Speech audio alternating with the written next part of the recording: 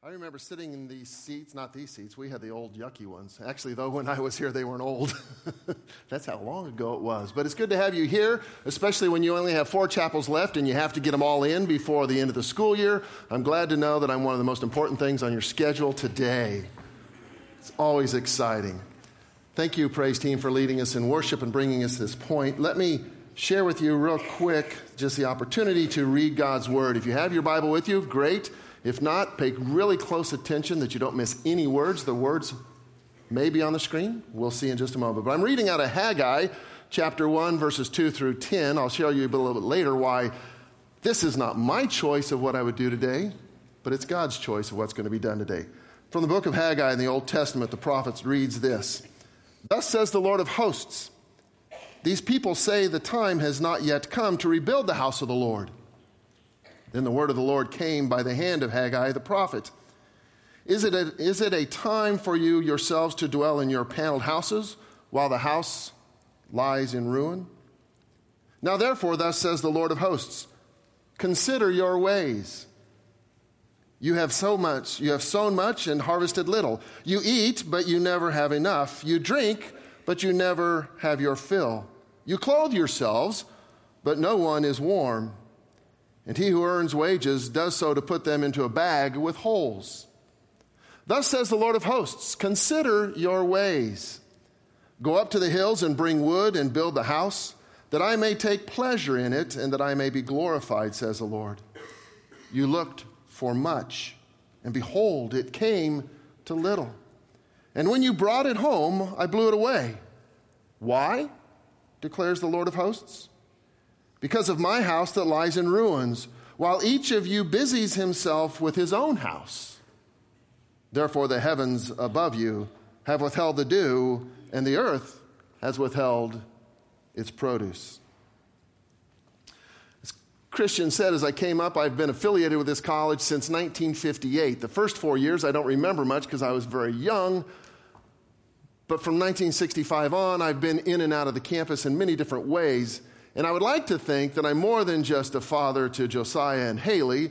I feel like my wife and I have been parents to the volleyball team for the last 5 years and also to the basketball team. The only difference is we financially support the other two. We aren't financially supporting all you guys, sorry. But we try to give our love out as much as we can. So Christian asked me to speak on Haggai. My first thought was, sure, I'd love to come preach at chapel. And then I started thinking, Haggai, the Old Testament, seriously? The Wednesday after Easter? Seriously? Of all things, this is the most sacred week in the life of a pastor because we push as hard as we can to the moment of Easter, and once Easter comes, we're like you, we veg out. We choose not to go to do things. We choose to step away. We choose all these other things, but here I am on this day, and as I started to read Haggai,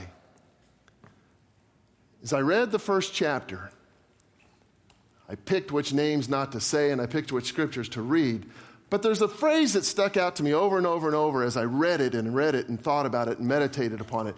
And it was the words, consider your ways. I'm considering my ways right now because normally on this day, after the week of Easter, I would be doing one of the most favorite things in my life. I would right now be sitting under a tree in full camouflage, waiting for a big tom turkey to come by that I could blow its head off.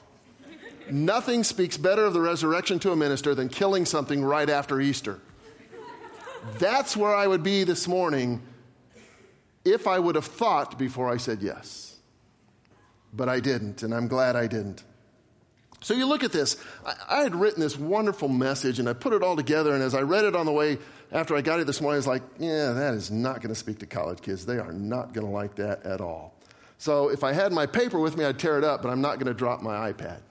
So I'm going to go off the cuff a little bit with what I prepared. When you think about considering your ways, when you look at this and you think of Haggai, do you know the history of what's going on? This is the time in the life of Israel, just when the Persians had come. Let me step back a minute.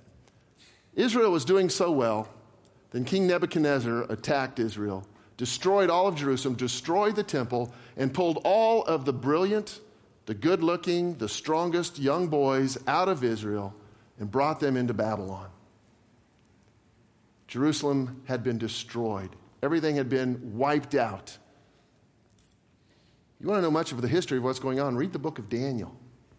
This is what's going on before. The people of Israel are hearing and knowing of Daniel and the great stories we have in that book of Shadrach, Meshach, and Abednego in the fiery furnace and how God had walked with them through that furnace.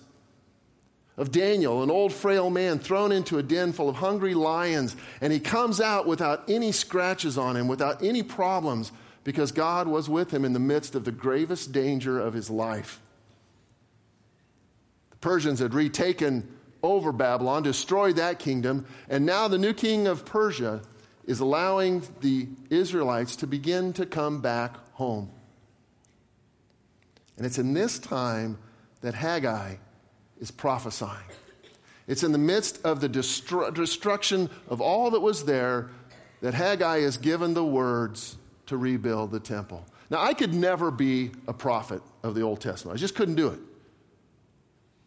If you ever studied Gary Chapman's book, The 5 Love Languages, my love language is words of affirmation.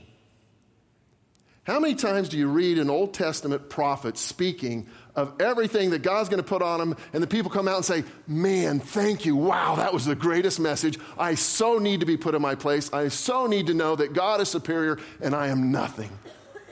I couldn't do it. I couldn't be the prophet that spoke everything of God's conviction. In fact, I would guarantee that there's so many of you sitting out there saying, why do they always bring in these old people that used to go here that are going to come in and tell us everything that we need to do because we're not doing it right? Why do they do that? Tell you the truth, the thing I really had planned for today, Sean McDowell said everything word for word the last couple weeks. I was going to say that exact same thing that he was going to say, but he took it, so I had to come up with something different. That's a lie.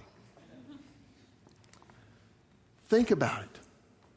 What do I have to offer you but the same things that the Old Testament prophets offered to the people of God?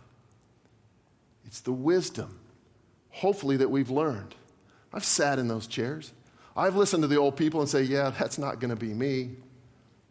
I know better. I'm in the stage of my life when I want to sow my wild oats. I want to go through life. I want to make chances. I want to make mistakes, but I'm going to make it all right. Grew up 36 miles north of here. All my friends in high school, all my guy friends, were all farm kids. Now they're leading the farms. And you know how much money, how much time, and how much energy they spend trying to remove the wild oats from their fields? It's costing them hundreds and hundreds of dollars. It's costing them time and energy. And the fields do not produce the harvest that they should because of all the wild oats that we sow.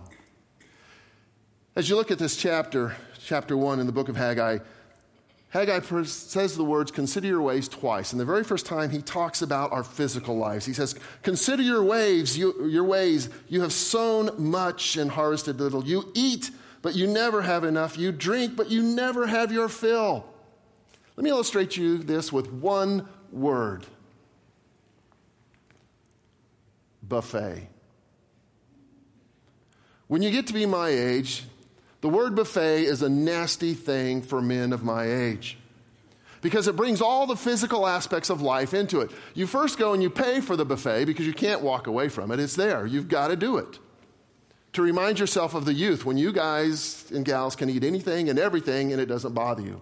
So the very first challenge you have with your physical life is you walk into this buffet and you think, okay, I'm going to eat my money's worth and more. I am going to make them pay for having the buffet. Terry knows where I'm at, right, Terry?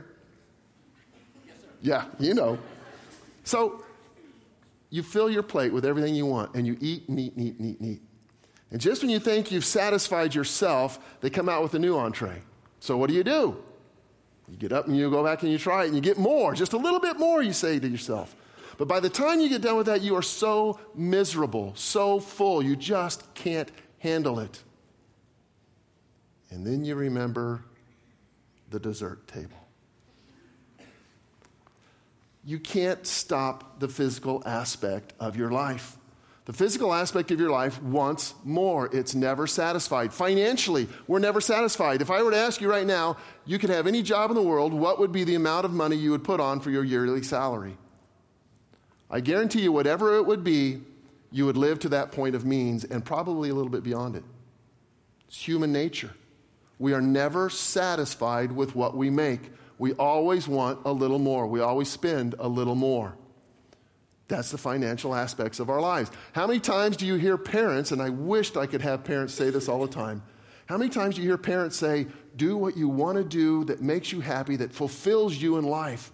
Most of the times we hear parents say, well, I want my kid to grow up to be a boom, boom, boom, or boom, because that'll secure them financially.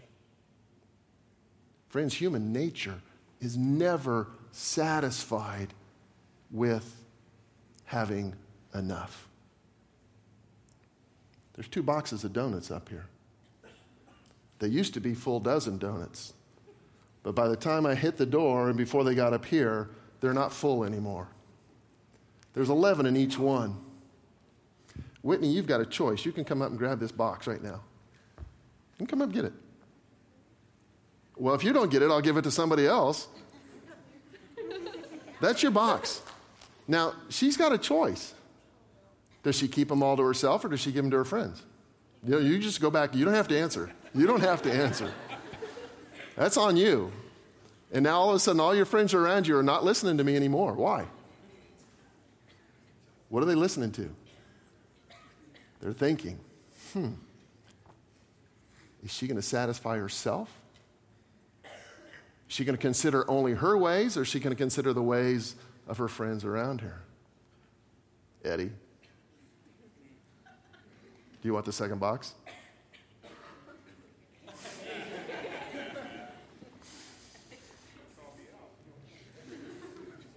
I mean, if you don't want them, that's fine. I figured you would. He's got a choice. Does he share them with those around him? Does he be the entrepreneur that he is and sell them later? Or does he keep them all to himself? We have choices in life, and we're called, even by the book of Haggai, to consider your ways. Are you considering what you do? Are you considering how you do it? You're at a great stage in life, a wonderful stage. But do you really consider what you do that is beyond yourself, beyond your scope, beyond just taking care of number one? And that's what Haggai's talking about. That's what God is speaking to him, through him, to the people. He says, you consider your ways. You make sure that number one is taken care of. You make sure that everything you're doing is what you want to do. And we sometimes forget to consider the consequences, consider what might happen, consider who might be affected. And I get it. I don't want to be one of those that tell you you have to do everything completely different than what you're doing. But I want you to listen, because there will be a moment you'll think back and say, man, I really wished I wouldn't have done that. But the greatest thing that I've learned out of the book of Haggai is God's amazing love. Over and over and over throughout the Old Testament, throughout the New Testament, we hear constantly of God's amazing love. That's the one thing I want you to remember when you leave here today, is God's amazing love for you. The second time, verse 7, thus says the Lord of hosts, consider your ways. This is when he encourages them to start rebuilding the temple. He encourages them to continue. Consider your ways of glorifying God. I challenge you today to find ways to glorify God in your life, to build that relationship that Haggai is calling the people of Israel back to. Come back and consider your ways in building your relationship with God. The fun part about this, and the whole time that Israel was held captive, the whole time the temple was destroyed, God never left them. God never left them on their own. That's why the book of Daniel is there. We have the stories of what was going on, of God's presence with them. You need to understand that God doesn't leave you, that God's waiting. If you haven't had that relationship time with God, he's waiting for you to build it. This week I had a parishioner of mine, a member of my congregation, come up to me, and he was at a funeral this week of one of his great nephews. This kid was 25 years old and committed suicide. And he sat there listening to this minister speak as the whole congregation was just a bunch of kids. During the message of the funeral, the minister stood up there and he said, I didn't know this man really well. He never came to church. And I don't know you guys very well because I don't know if you go to church or if you don't go to church. That's not my business. That's not my situation in life. And then he went on and spoke, and my parishioner from my church said, you know what? At that moment, I got really upset with the pastor because he didn't get it. Good for that guy. He was listening. He says it is the job of the minister to be concerned with the kids being in worship and knowing the Lord or not. It is my job today to be concerned about each one of you. It is my job today to tell you that God doesn't leave you in all situations. That no matter where you think you are, no matter where you think you've been, no matter how far you think you are removed, no matter how cool you think you are, how great everything is going, or how rough things are going, God is right beside you, begging for you to be in relationship with Him. Consider your ways, not just in this moment, but what's going to happen in life. Consider your ways in which God is leading you, in which God is directing you.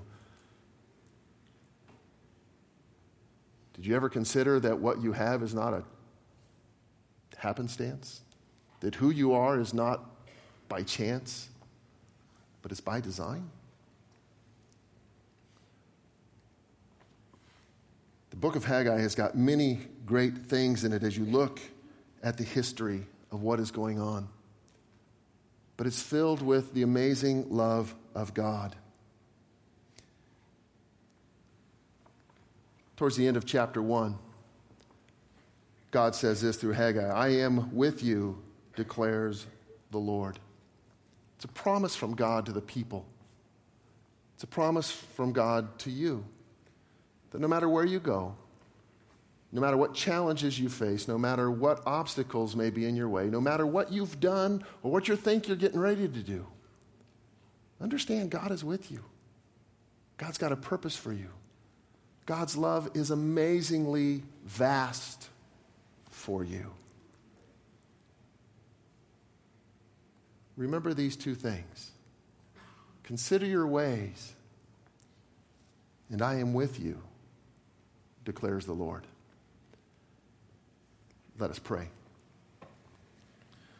Father, we are grateful for your word. We are grateful for your message. We thank you, Lord, for such a place as this, that it allows us to make mistakes. It allows us to experience life. This place allows us to challenge life. And this college and the administration and the staff and the people around it and the students welcome us and love us and lift us up. Father, I pray for the students and the faculty and the staff as we prepare to head into the last several weeks of classes. Everything that needs to be done, everything that is yet done, all of the challenges lie ahead, I pray you'd be with them and that you would encourage them and that you would strengthen and guide them. We thank you, Lord, for the blessings of your love, your mercy, and your word. And we pray these things in Jesus' name. Amen.